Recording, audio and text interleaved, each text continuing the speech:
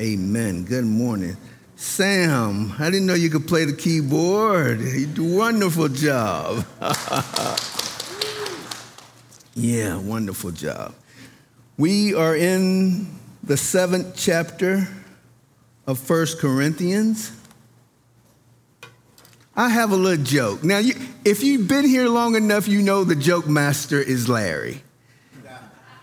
But when Larry told me this joke in the office, I said, don't tell it to anyone. I'm going to tell it. It was so good, so I don't want to mess it up. Let me read it. Why didn't Noah go fishing? Why didn't Noah go fishing? He only had 2 worms. Y'all should have got that one. That was a great joke. But we're in 1 Corinthians.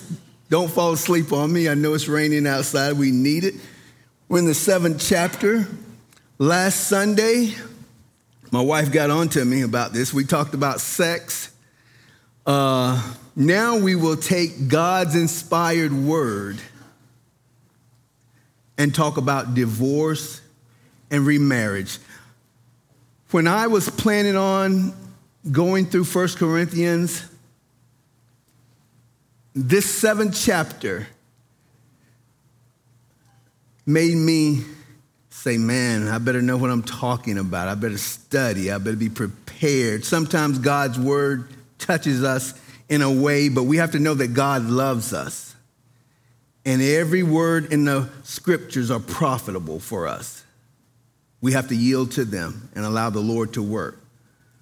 But this morning we're talking about divorce and remarriage.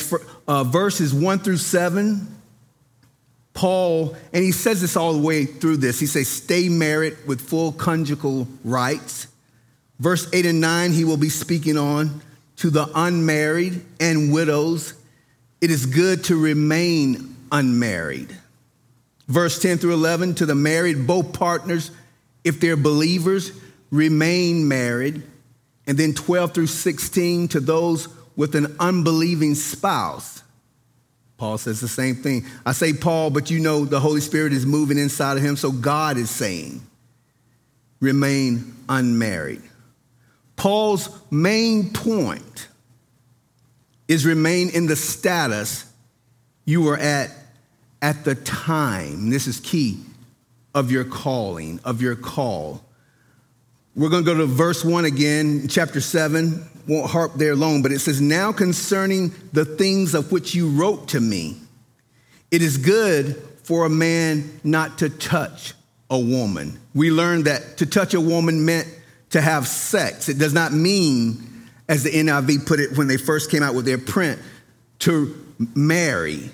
Then we begin to talk about sex in the context of marriage. The only proper place that is permitted. But it's vital, don't you get all twisted up, and I don't want you to be all twisted up. It's vital to remember the Corinthians' culture and exactly what was going on in Corinth at the time of Paul's letter here. And from there, we will broaden out to our culture today.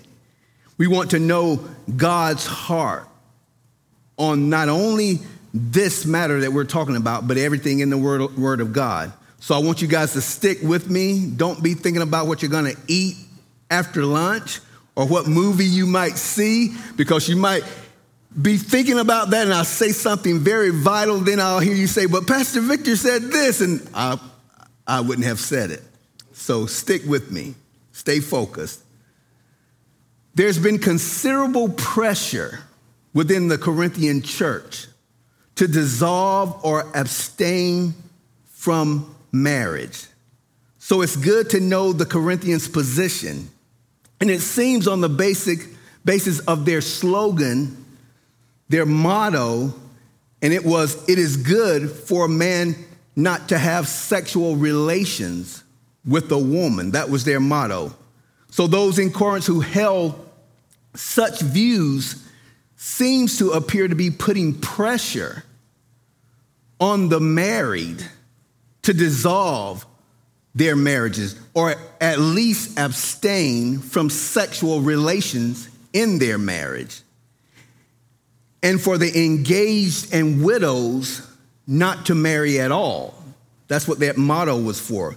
But what seems to lie behind the position is, once again, their present, and I said this from the beginning of chapter 1, pneumatic existence. And remember, we talked about that there were some in Corinth who thought they were pneumatikos. That means they were full of the Spirit. They were people of the Spirit because of and only because of their gifts of tongues. They thought they had arrived, along with Sophia and Gnosis, wisdom and knowledge. So by rallying around Sophia, the Corinthians thought they were spiritually endowed. They thought they had special wisdom and superior knowledge than anyone else. They thought they lived on a higher plane, on a higher level, with their nose in the air than just regular believers. They thought they had arrived, despite their continuing existence in their physical bodies. They thought they were in the new age. The Corinthians considered themselves to be spiritual ones, already, and I've said this before, already as the angels. That's what they thought. And once again, they thought the body eschatologically was insignificant, meaning it doesn't have a present significance in the world they're living in.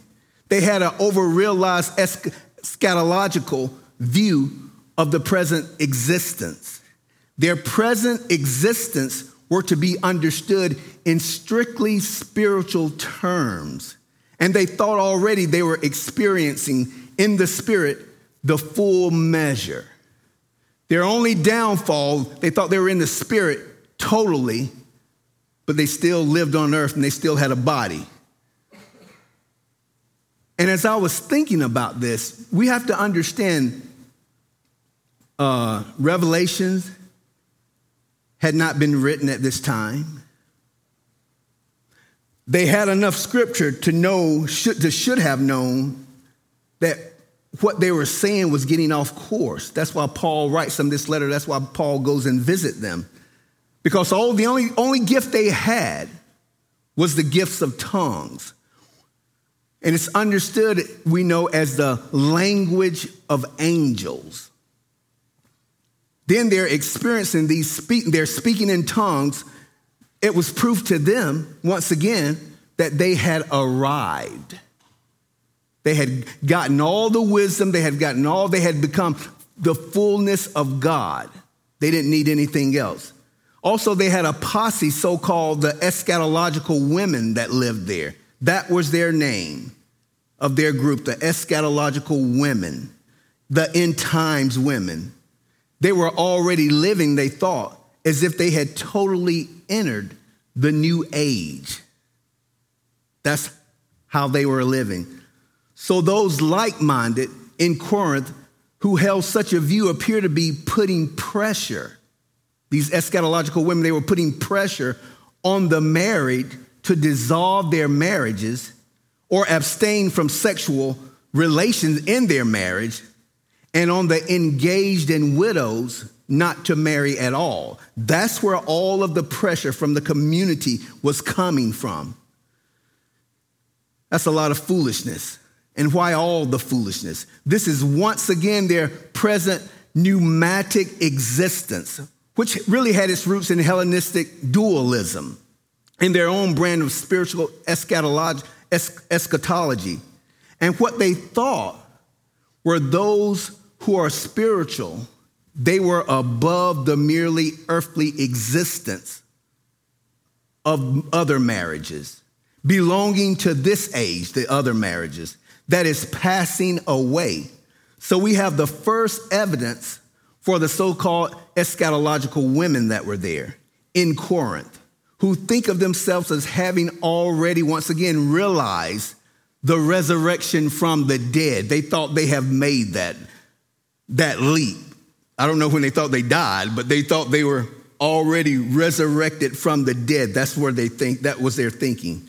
By being already spirit-filled. and as the angels, neither marrying nor given in marriage, Paul says about the angels. So it seems very likely that this question came up in Paul's letter that he had received.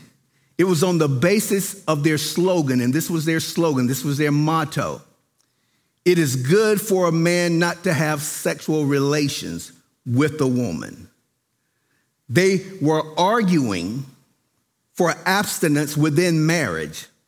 And since that would be difficult for some, then divorce was being recommended as a viable alternative. Not only does Paul say no to that, in each case, matter of fact, but even in his exceptions are no real exceptions. Paul's response on both sides is the same. Remain as you are. That's what he tells them. For the married, there are no real exceptions. Here he has the command of the Lord on this. But for the never before married and widows, he allows genuine exception, even though singleness is clearly his own preference. Paul will give his own reasons for singleness, which is the eschatological urgency of our present time. He says, hey, you're not going to be here that long. You'd be better off if you weren't married. That's what the Holy Spirit tells Paul. Verse 1, remember, is a Corinthian slogan. Now concerning the things of which you wrote to me, here's the slogan. It is good for a man not to touch a woman. And we talked about that all the way down to verse 4 and 5. We only spent time in 3 verses last week. The wife does not have authority over her own body, but the husband does. And likewise, the husband does not have authority over his own body, but the wife does. Paul goes on to say, do not deprive one another except with consent, mutually. And Paul says, for a time, that you may give yourselves to fasting and prayer and come together again. Why? So that Satan does not tempt you because of your lack of self-control. Paul is in the Spirit. He's being born by the Holy Spirit as he writes this, and God tells him to write it because of our lack of self-control, even though self-control is one of the fruit of the Spirit. He emphasizes that. It seems like that last part was kind of like an afterthought. Oh, by the way, while we are on the subject, do not forbid or defraud sex to one another. It is taking, the word defraud means to take away what rightfully belongs to another. The marriage couple, they have become one. Paul says, don't defraud one another from that. Let's skip down to verse 6. This is where I'll pick up this morning. But I say this as a concession. So Paul will meet them halfway on this, not as a commandment. And a concession is to own to his own preference celibacy. That's what Paul, and we'll find out that's what the Lord has did for Paul. Verse 7 says, for I wish that all men were even as I myself. He's speaking about his divine gifting. Paul has a divine gifting of celibacy. And this means celibacy in its true sense. God has did this for Paul. He's not referring to singleness as such. After all, many who are celibate in the true sense, not referring to singleness as such, cause many who are celibate in the sense which they wish they were not. But Paul has the gifting from the desire or need of sexual fulfillment. God has did that for him, which made it possible for him to live without being married at all. And Paul recognizes his celibacy is a charisma. That's what it's called, a gift from God, not a requirement. And so this places the question on an entirely different plane when he comes with it. Because they were urging, once again, these eschatological women who had started this, they were urging celibacy for the married, using Paul's situation as part of the reason But Paul says, no, you can't do that. Celibacy is for the celibate. So it's a matter of gifting. That's what Paul was wanting them to understand. God has given me this gift, and he does not give it to everyone. Such gifts cannot be reduced to principle, nor can any one of them be required across the board all the way.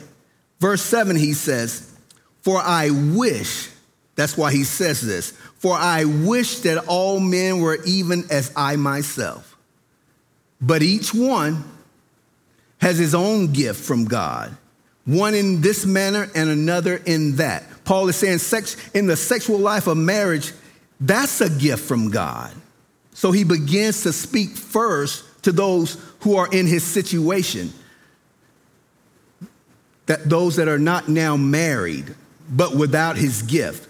He says in verse 8, but I say to the unmarried, here he goes, the agamos, and to the widows.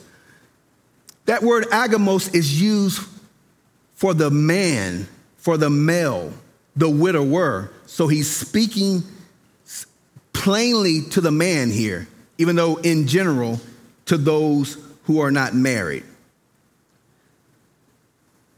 All the cases in this present passage we're looking at deal with those presently or formerly married. To those whose marriages have been dissolved either from death, Paul advises, it is good for them if they remain even as I am. The question of whether Paul was ever married, he had to be married really, because he was a rabbi. And if you were a rabbi, like I said, you had to be married. So most people say that when Paul became a Christian on the road to Damascus, he went back and told his wife that he had become a Christian, and she ended the marriage. Matter of fact, it was so much, he had an epitaph. They say they made a grave with Paul the apostle on it. To them, he was dead. And that's how Paul became single right there. Verse 9 says, but if they cannot exercise self-control, and he doesn't say, as the NIV says, if they cannot control themselves. At least the first copy of the NIV says, if they cannot control themselves. Paul says, let them marry. You know, as though it was really a simple matter of self-control. But he says, if they do not practice, that's what he means, or are not exercising self-control. So the issue is not the sexual drive as such, but the sinful practice of some of the brothers for whom marriage rather than sin should be a proper order of things. In other words, these unmarried folk are doing the same things that the marriage people are doing. That's going to the prostitutes, because that's what they were doing. And they were going to the prostitute because, once again, these eschatological women were saying you need to abstain from sex, even in marriage, or get a divorce, even while you're together.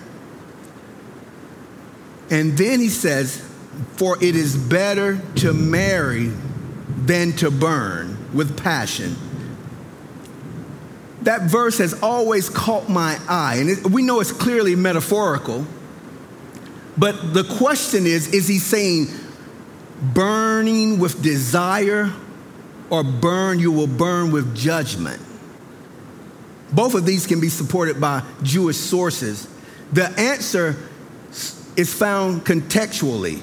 It is most likely that Paul intended that those who are committing sexual sins should rather marry than to be consumed by passion. I also think the Holy Spirit was intentionally ambiguous on this, so that we would have a hurdle, we would have to jump over that in order for our sin. That would be in the believer's mind. But I want you to notice the order of Paul's concern, which is addressed first, and primarily he addresses the women. And I believe this is because the problem stems basically from the eschatological women using their slogan to reject sexual relations with their husbands and arguing for divorce if it came to that. And we have to understand that in a culture where, apart from some women, they were wealthy, but predominantly in a marriage, it was the man's responsibility almost. If a divorce happened, it was because of the man saying, hey, I want to divorce. But here, the women, they're making the first effort to get a divorce. Paul's response, along with Jesus in the synoptic gospels, has served as the basis for canon law in the church on the whole question of divorce and remarriage. So we must remember that the original intent of the present passage was not to establish canon law, that's already been stated, but to address a specific situation that was going on in Corinth. Rejection of marriage bed by some believers they were ascetic, on ascetic grounds. Ascetic grounds means a person who dedicates their life to a pursuit of contemplated ideals and practices extreme self-denial for religious reasons. That's why they were getting the divorces. Here especially, the text needs to be heard in its own historical context before it is applied in a broader context. So he's saying you cannot take what Paul is saying by the Holy Spirit and bring it to this world now that we're living in. He will give some key issues on that, but we have to look at it in the context that Paul writes this. Verse 10 tells us, now to the married. Paul is saying that the married both are believers here. I command, that's what he says, I command, yet not I, but the Lord. A wife is not to depart from her husband. This is the only command in the entire chapter here. Paul shows uncertainty here. And he shows it towards the widowers and widows should they get married again. And he consistently rejects the notion that believers who are married may dissolve their marriages. Paul is not saying this once again. The Lord, the Holy Spirit, is saying this. Mark 10:11, this is what Jesus said. Whoever divorces his wife and marries another commits adultery against her. Matthew 19:9 goes a little bit further. He says, Jesus speaking, and I say to you, whoever divorces his wife, except for sexual immorality, and marries another, commits adultery. And whoever marries her who is divorced commits adultery. In both these cases, the man is in view. He commits adultery by marrying someone other than his wife or by marrying someone else's wife. Jesus, in effect, interpreted the seventh commandment to mean really no divorce. He says, you shall not commit adultery. This is the perspective that Paul picks up on here, since the concern is strictly about divorce. We have to remember, though, divorce in Greco-Roman culture could be legalized by means of a document, but more often it simply happened. They would just turn and walk away. This culture, when it comes to divorce, whether established by document or not, either the man sent his wife away in some sense of verse 12 where we'll get there, or else either of them just left the other to separate, never to go back into that relationship again. What really needs to be noted is that such action by a woman was generally not allowed amongst the Jews. Divorce was the man's prerogative in the Jewish culture. And for almost any reason, we've talked about Shimei and Hillel. Hillel was the more liberal. He said if your wife burnt your toast, you could get a divorce. You could get a divorce for any reason just about. With Hillel, what he's saying. But women could and did get a divorce to their husband in the Greco-Roman world. They were doing that. It is amazing that Paul should begin his response by primarily speaking to the woman. This once again shows that this is an issue risen with the context of the eschatological women who were arguing divorce as to remain pure. They had it stirred up. Verse 11 says, but even if she depart, and he's indicating this is for any reason. We know that he goes on and says for sexual immorality, but God is being gracious here. He says, and he's indicating for any reason at all. If she departs, he says, let her remain unmarried or be reconciled to her husband. And a husband is not to divorce his wife. This is remarkable because the commandment said no divorce for believers. Nonetheless, just as in all the other situations addressed in this chapter, Paul allows an exception. But even if she does depart, but the other shoe drops, he says, let her remain unmarried. We don't like that. And I'm just being honest. I know we don't like that. But the Holy Spirit says, let her remain unmarried or be reconciled to her husband. And a husband is not to divorce his wife. So it goes both ways. The ideal situation is no divorce, but without remarriage. What is disallowed here is precisely what one finds in the teaching of Jesus, no adultery. If she does separate, she must continue to follow the precept, stay as you are, meaning remain unmarried. You know, I think here Paul begins to generalize. No longer is he making a point with the Corinthian church. He says the wife who may happen to divorce her husband may not use her present unmarried condition as an excuse for remarriage to someone else. If she does, in fact, desire to remarry, she must reconcile to her husband. What is true of the wife is true of the husband.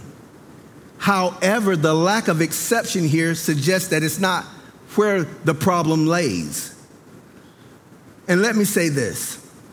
In a culture where divorce has become something of a norm, this text has understandably become a bone of considerable contention. Some find Paul and Jesus a little too harsh and try to find ways around the plain sense of the text. I've read it ever since we started the book of 1 Corinthians. I've been hating to get to chapter 7. I've been slowing down to get to chapter 7.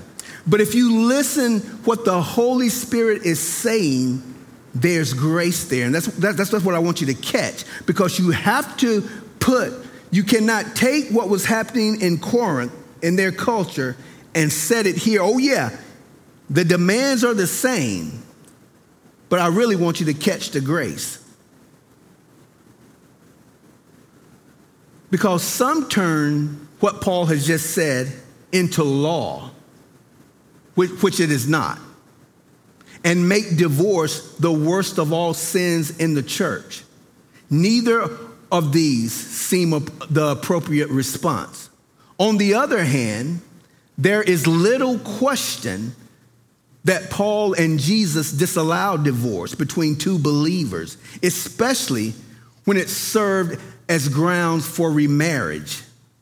Paul does not give reason for that here, but his view of marriage, I don't have time to read it, but read Ephesians chapter 2, 22 through 33. It indicates it is related to the view of the unitive aspect of marriage and the mutuality of Christian love. which makes it very similar to the reason Jesus gives. It has to do with first priorities, discipleship,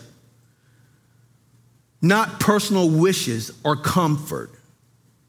On the other hand, Paul doesn't raise this norm to law. He doesn't do that. Divorce may happen, and such a person is not ostracized from the church. But it must also be remembered that in this setting, divorce was being sought for aesthetic reasons. Hey, I'm disciplining myself. And I look through the history of the church, and they talked about Luther and more being aesthetic. It's discipline your body, and they go totally overboard. Paul is not speaking of that. Paul does not want that. This is what the Holy Spirit is saying. What is not allowed, Paul said, is to remarriage. Both because for him that presupposes the teachings of Jesus, that such is adultery, and because in the Christian community, reconciliation is the norm. I've only seen that happen one time in my lifetime. I'm sure it's happened many more. I was privileged to marry Paul and his wife Sandy again, to remarry them right here. And that was such a blessing. That's what God is saying should happen for a believer. If they divorce, they have to come back together. Verse 12 says this. And then, so Paul has talked about those that are not married, those that are suggesting to get married. He says now, but to the rest, these are believers married to unbelievers. Paul speaks to this matter. I, not the Lord. That always bothered me when he says, I am saying this, but not the Lord. And the reason he says that, since such concerns lay outside the province of Jesus' own life settings. This was not happening when Jesus was on the ground. That's what he's saying. So he says, I, not the Lord, says this. If any brother has a wife who does not believe, and she is willing to live with him, let him not divorce her. So now we're talking about marriages with a believer and an unbeliever. And Paul still says, if there's any way possible, don't divorce her. Don't initiate the divorce. Then he says, and a woman who has a husband who does not believe, if he is willing to live with her, let her not divorce him. Verse 14, for the unbelieving husband. This is the reason why Paul says not to get a divorce in the beginning. For the unbelieving husband is sanctified by the wife, and the unbelieving wife is sanctified. The word has been used so far as a metaphor for salvation, but it does not carry that weight right here. It cannot, because the idea that marriage can affect salvation for the unbeliever is ludicrous. What he means is, if I am correct, and I know I am, he brings it back to this motto that the eschatological women were citing. Remember, it is good for a man not to touch a woman. As the grounds, that's why they were having these divorces, to argue for sexual abstinence in the marriage. Paul says the believer is not defiled. Here we go. The believer or the unbeliever is not defiled. Rather, the unbeliever, if you marry an unbeliever, you sanctify them in the marriage relationship. That's why Paul calls him a brother here. But this does not mean, hear me well, that they have acquired salvation or holiness. He does not mean that. But it means as long as the marriage is maintained, the potential for the spouse's realization of salvation, they're getting close. It matters if an unbeliever stays with a believer, because his life or her life, the believer, should be affecting the unbeliever's life. And that's why Paul says, if you can, stay together. You sanctify the marriage. Not in salvation, but Jesus is saying, the Holy Spirit is saying, they're close by your lifestyle. You will persuade them, hopefully. When you just cut it off and say, hey, you go your own way, they may never get the chance again. That's what he's saying. He says, for the unbelieving husband is sanctified by the wife, and the unbelieving wife is sanctified by the husband. Otherwise, he takes it a step further. He says, otherwise, your children would be unclean, but now they are holy. What do the kids have to do with it? That's how important the Holy Spirit is saying your testimony, the believer's testimony to the unbeliever spouse's testimony, it's that important. It's that important if you have to take a little slack.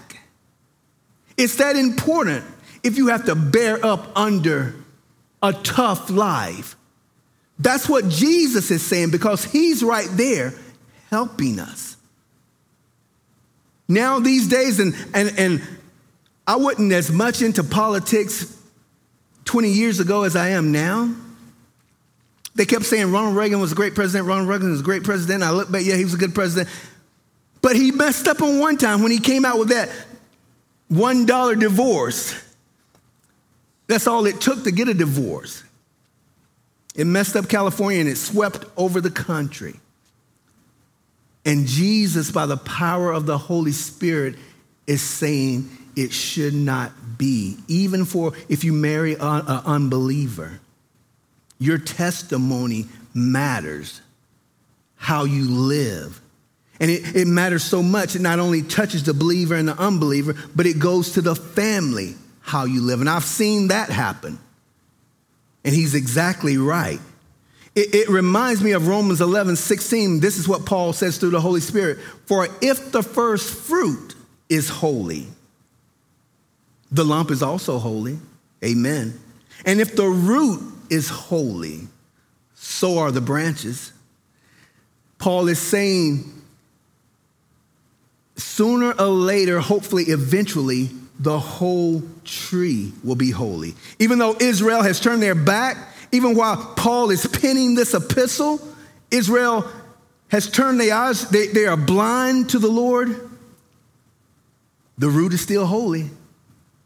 And so they have an opportunity to come to know the Lord by your walk, by my walk. That's what the Holy Spirit is saying here. The analogy is clear enough. The consecration of the part sanctifies the whole. All of Israel, we know, is not yet converted. But because Paul says the first fruit and the root were holy, because Israel was originally sanctified unto God anyway. So the Israel of Paul's day, though still in unbelief, was nonetheless holy to the Lord. In this special sense, Paul hoped for their eventual coming to faith. And that's why it's important, if the believer can hang in there, because your testimony means something. Paul is setting forth a high view of grace. That's what he does. A high view of grace that even if your unmarried spouse don't know the Lord, you keep trudging. You keep living for the Lord. And sooner or later, they will become to know the Lord. If you're doing what you're supposed to in the household. So he says in verse 15, but if the unbeliever departs, you've tried. Paul says, let him depart. And it hints back to the eschatological women, he's saying. Let him depart. He didn't say let her depart, because like I told you from the culture, the women were leaving, and the reason they were leaving, they thought they had arrived. A brother or a sister is not under bondage in such cases. And then he says something strange, but God has called us to peace. Live in peace. Do all you can, and if you're married to an unbeliever. The Holy Spirit lives inside of you. Live in peace. Live in peace. That's what the Lord says. That's what the Holy Spirit says. Be the salt and light that you were called to. I tell people, and I've counseled a lot of people with divorces and all those things. Most of the time in our culture, it seems as if the husband is wanting to leave the wife, and the husband is just, for better lack of words, is just acting a fool, doing what they want to. And my main sticking point is God loves you. You're a believer. You're trying to do the best you can. You walk with the Lord. The Lord will make a way. And I believe that with all my heart. Either that unbeliever will just leave. I can't do it. I can't bear it anymore. But God is right in there with you. The Bible says, and I don't mean this lackadaisical or anyway, any kind of way. God is there. He will protect you. This means something because your children, especially if you have children, they're watching. They're doing all that. Is mom going to live a holy life despite how dad is acting? Is dad going to live a holy life despite what mom is doing? And the Lord is right there. He says in verse 16, for how do you know, O wife, whether you will save your husband? Because that's what Jesus has on his heart, saving people. You know, it's hard to go, and I'll put this on me. It's hard to go to Jesus and say, Jesus, my life is so miserable. They're cheating me here. They're messing with me there. And he says, I haven't seen you pin on a cross. Hebrews says, I have not seen you have to give up. You have not suffered until blood. That's what Hebrews says. That's why I say we're playing T-ball. Anything affects Victor, changes his attitude, and his circumstances just flip him all upside down. And that's what Jesus is saying here. What about me? And we know he's not a masochist. And he gives you grace to handle those things. I believe he's going to look out for the man or the woman. That's why the Holy Spirit says, for how do you know, O wife, whether you will save your husband? Or how do you know, O husband, whether you will save your wife? He's speaking of divorce here. He's not speaking of separation. You do what's beneficially good for you. If the husband is acting a fool, as long as he's not touching, and if you touch it, separate. And separate for as long as you have to. But God is speaking here. And he's still wanting to save that unsaved spouse here. And he's using you to do it. These are hard words. But this is what the scripture says. So don't get mad at me, get mad at the scripture. This is what the scripture says right here. Because that's all our loving Savior Jesus has on his heart is salvation for the sinner. He's the one who was stretched out. Cat o' nine tails being beaten on his back, a crown of thorns being placed on his head. That's how much he wants to not only save the unsaved spouse, but the saved spouse. Reverse that. That's how much he wants to save them. And he's using you to do that. That's why Paul is writing this by the power of the Holy Spirit. He's saying, hang in there. For how do you know, O wife, whether you will save your husband? Or how do you know, O husband, whether you will save your wife?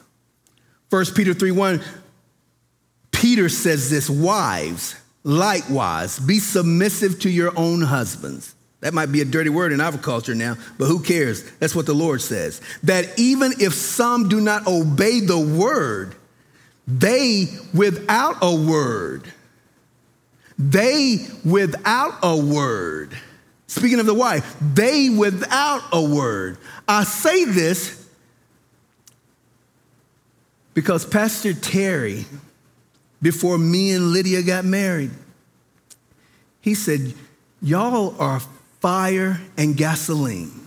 And we were saved. Tell him, I'm just, yeah, I was saved at that time anyway. I don't know if you were quite saved, but he says, y'all are fire and gasoline. He says, y'all are going to need the Lord to make this happen. You sure you want to make it happen? I said, yeah, I love her. I'll change. The Lord, the Holy Spirit living inside me, I will change. And to this day, just like the word says, if I mess up, this is one of my chief points I always make to Lydia. If I mess up, you don't have to tell me I messed up. I know I messed up. You don't have to tell me. And as soon as she started not telling me, because I feel bad enough when I mess up. I don't need it. Oh, you messed up. You did this wrong. Tell me something I don't know. But as soon as when I would trip up, she would not say anything. My heart would just melt. And I was reminded of this scripture. And that's what the Holy Spirit is saying. He's always right. Wives, likewise, be submissive to your own husband, that even if some do not obey the word, they without a word may be won by the conduct of their wives. And have won many of times by her conduct. Verse 17, nevertheless, he says, Paul, each person should live as a believer in whatever situation the Lord has assigned to them. This is important, just as God has called them. This is the rule I laid down in all the churches. You're not special, Corinth. I'm not saying anything different for you guys. I say this in all the churches. What Paul does pick up on, though, is the theme of one's calling. And that's what he begins to relate and grind on in order to press his theological point home. And he does this under the heading of, it is good for a man not to have sexual relations with a woman. Some Corinthians believers were seeking to change their present status, apparently because they saw such a change as conforming to more spiritual existence that they considered themselves already have attained. And they were thinking that their status with regard to marriage or celibacy as having religious significance and sought change because of it. Paul is trying to make them see when Christ calls you, that call is all that matters. And what I'm saying is Christ transcends all such settings, so making them not so much important anymore, but basically irrelevant in terms of ultimate realities. That's why he can say what he says when he comes down the road. He says this, let me find it. Verse 18, was a man already circumcised when he was called? Paul was a Jew when he came to faith. He says he should not become uncircumcised. Was a man uncircumcised when he was called a Gentile? He should not be circumcised. It doesn't matter. Being a Jew or Gentile simply means nothing to God. Whatever one was when he was called is what one still is, with no need to change anything. That's what the Holy Spirit is saying. Christ has made a great distinction. He goes on to say, when I got out of jail, I had learned a trade, and it was welding. TIG weld, MIG weld, stick weld. I can weld it. Well, I don't know if I can weld anymore. It's been a while. But that was my trade. And like I told you, I was listening to Chuck Smith all day long while I TIG weld blades for the airlines. And I said, Lord, I enjoy this, but I sure would like to teach your word. And I just told him that.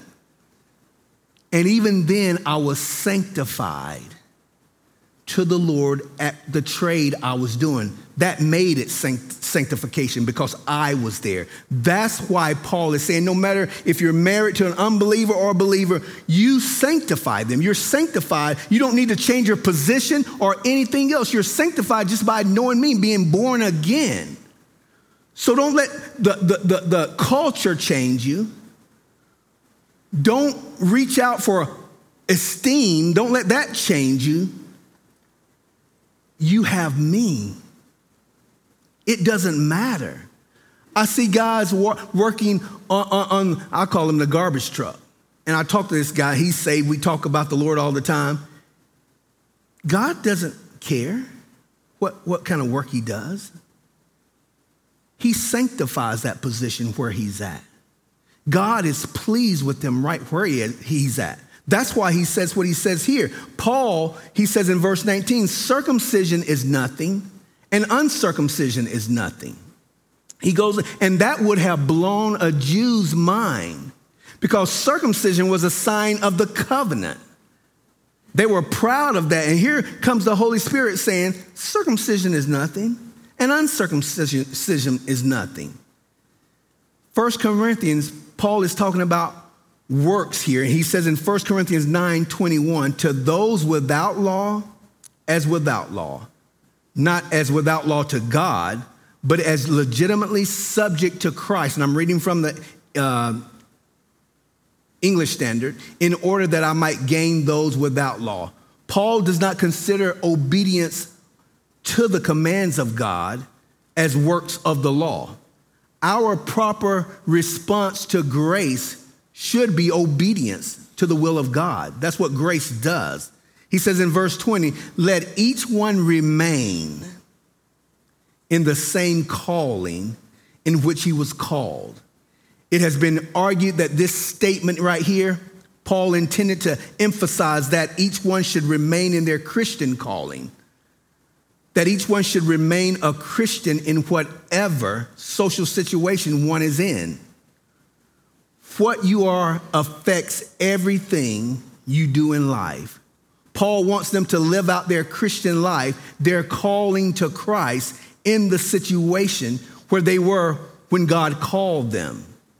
The emphasis are on both here, that they can be Christ's people in whatever situation, just what I said, God called them. And therefore, they do not need to change their situations. Verse 21 says, were you called while a slave? And this is how much Paul means what he says, because these are hard words if you were a slave. Were you called while a slave? He says, do not be concerned about it. Is he crazy? Is Paul crazy for saying that? He says, by the power of the Holy Spirit, do not be concerned. And it's not a matter that God doesn't care, because he does. I believe he's so good, he will move the slave from slavery to a better situation. That's the God I serve. I've said before, in all of those, I forget the number, the whole time the children of Israel were in Egypt in bondage, a lot of them didn't make it out. A lot of them died in bondage. Did God not care? Yes, he cared. But did they live lives of knowing Yahweh? That's what matters. That's what matters. Whether the situation ever changes or not, are we living for Christ? Those can be hard words unless you're in love with Jesus. We're talking about marriages that it may not be that well. But that's what Jesus is saying by the power of the Holy Spirit. Stay in the position you're in because you have unbelievers looking. And I'm concerned about their salvation. I want them saved just like I want you saved. And that's what he means. He says in 21, were you called while a slave? Do not be concerned about it. But if you can become free, rather use it. And my God is good enough to set them free. He says in verse 22, he goes a little deeper. For he who is called in the Lord while a slave is the Lord free man. Once again, this is the captain of the host. Luke 17:20 says this in 21. I said this 2 weeks ago. The kingdom of God does not come with observation, nor will they say, see here or see there. For indeed, the kingdom of God is within you. That tells us I should be in lockstep with what Jesus says and what he tells me to do while the world is living backwards. We should be living forward because the kingdom of God is in us. That's what makes us different. When we suffer, when the world suffers, they say, you did me wrong. I want payback. I want retribution. I want everything because it's me, me, me. God is saying by the Holy Spirit, that's okay. That's okay. You're not going to be here forever. What I want you to do is shine like stars in the universe and bring others to me. That can be a hard saying if you don't really want to love the Lord, if you don't want to really submit to the Lord. These can be harsh words. But Jesus is not only wanting to save you, he's wanting to save those around you. I tell you all the time about my mom and dad, good parents, but they had bad days too. I seen them get in fights, and I'm not saying with words, I'm saying with fists. And I'm saying, man, just get a divorce. Just do what you have to do. But like I told you, I seen my mama and my dad on their knees praying that not only that the Lord would change them, but change me. And he did. The greatest joy I've seen since marrying Lydia was when my dad had pancreatic cancer and mama had to drive him to the hospital and wait on him, and she had him by the arm and he's walking. The love that they showed, that God used them to witness to me. That's what God is saying. You know, these days, if someone says something wrong, a spouse says something wrong, where's the divorce papers? That's why the world, you can't tell them the different. They flee. They flee quickly when things don't go their way. God, by the Holy Spirit, is saying you're going to have tough days. That's what marriages are about. But it's not about you. It's not about you. It's about me and my kingdom and how if you live holy lives, even in the hard times, I will draw men unto you. See, we're all about self. I was watching Fox News and people are marrying themselves these days. Did y'all catch that? They're marrying themselves. Well, I just love me and nobody else loves me like I love me, so I just marry myself. I'm saying, are you crazy? That's crazy. But that's how far we've gone into self. And Jesus touched down and he says, it's not about you, Victor. Because it wasn't about me. It was about my Father, that I was submitted and obedient to his will. And if you're going to follow me, Victor, you might see something better. You might want something better. You might do all that. But you've got to submit and you've got to surrender to me. And I will do the rest. That's all that Paul is saying here.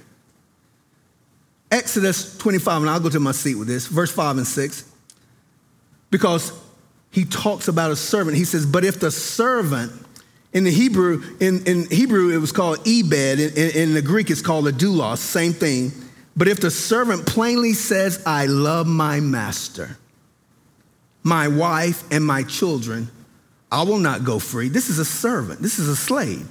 Then his master shall bring him to the judges. He shall also bring him to the door or to the doorpost, and his master shall pierce his ear with an awl, and he shall serve him forever. The key to life is finding the right master. I've tried drugs, I've tried alcohol, I've tried everything else before I became a believer. And they might was satisfied for a second, but then I'm back in the same hole. But when I called for Jesus, he came. He's the best master in the world. His yoke is easy. His burden is light. He always treats me better than he treats himself. That's who you should serve. That's what Paul is saying. We belong to Christ. And Paul reminds us why. He says in verse 23, you were bought at a price. Do not become slaves of men. You're only going to be here for a little while. Don't let the world recapture you. Don't start being tantalized by the things of the world. They will only put you in bondage if you're not careful. Continue to keep your eyes on me and seek me. That's what he says here. You were bought at a price. Do not become slaves of men. Brethren, let each one, he ends it with this, brethren. And notice he calls the Corinthian church brethren. Let each one remain with God in that state in which he was called. It matters how we live. It matters. And we're here for a purpose. It's not to get saved and go home. A lot of us would be there now. God has something for us to do. His life was hard. His life was tough. He didn't even have anywhere to lay his head.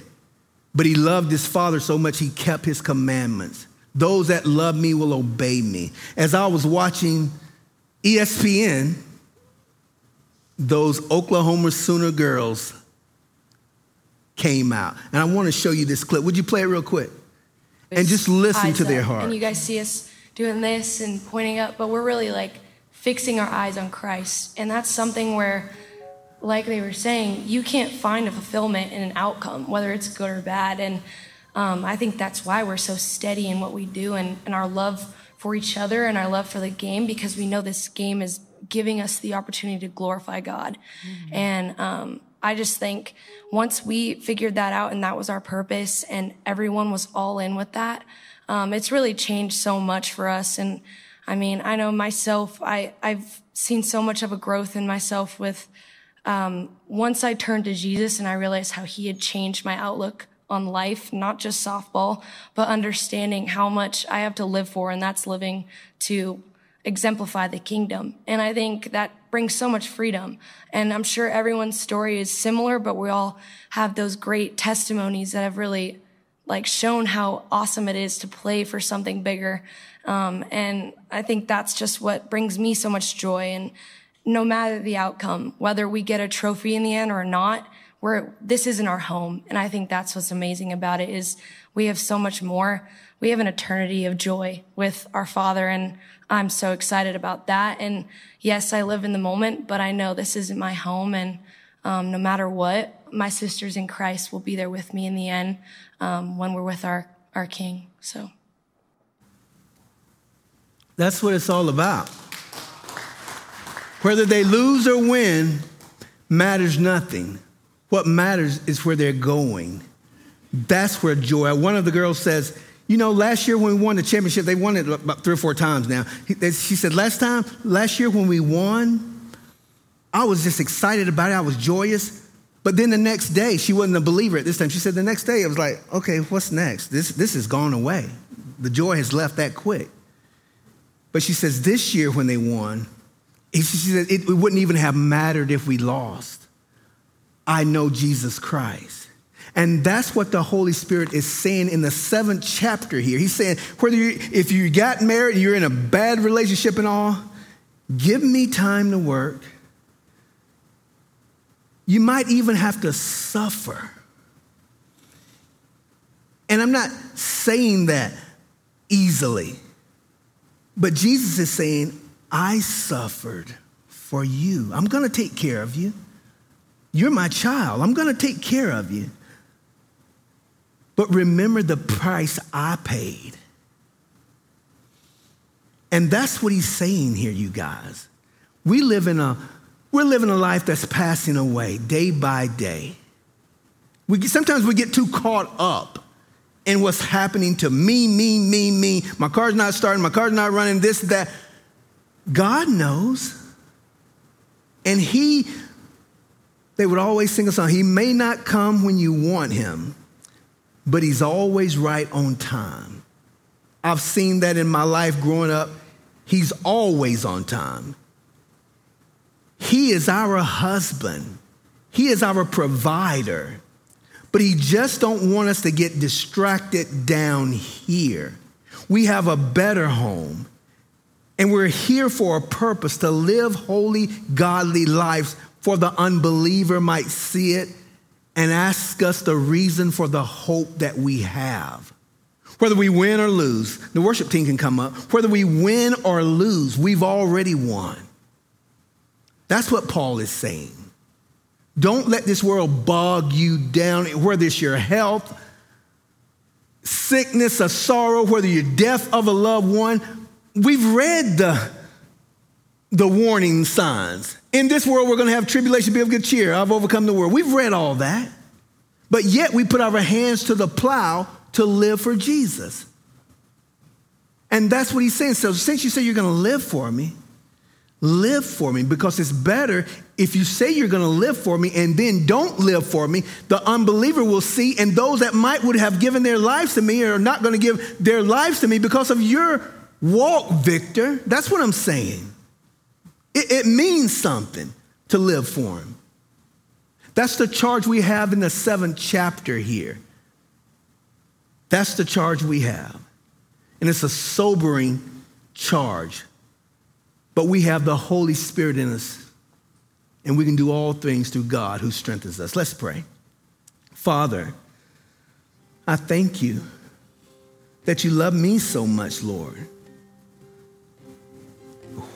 I'm thankful for all the trials I've been through because it's drawn me closer to you. I think about Fat Girl once again.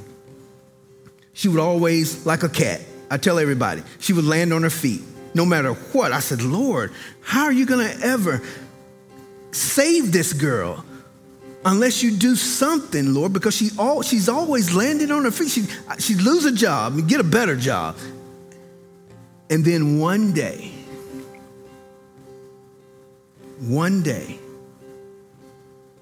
he touched her with the sweetest gift he could ever touch her.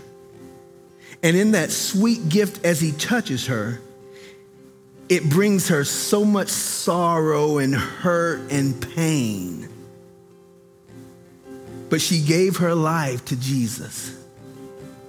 And now, even in the suffering and in the pain, and her body is breaking down and all those things, she smiles and says, Daddy, you're right. This tent is breaking down, but I know where I'm going when he calls me. Ever since Erica's had that incident, I don't think I've ever seen her not with a smile on her face. If she gets down from a doctor's report, she's only down for a little while. And then she's back on that great high of knowing Jesus Christ. And that's what Jesus is saying right here. I'm with you, and I will be with you to the end of the age. Keep following me. I know the plans I have for you to give you a hope and a future. And we might not ever see the future down here. I'm not going to tell you that. But we have a future in heaven that will last forever. So hold on to God. Don't let the world drag you down. Don't let people drag you down. Jesus Christ is our hope, our eternal hope. And we should boast in him. And I ask this in the name of Jesus Christ, our Lord and Savior. Amen.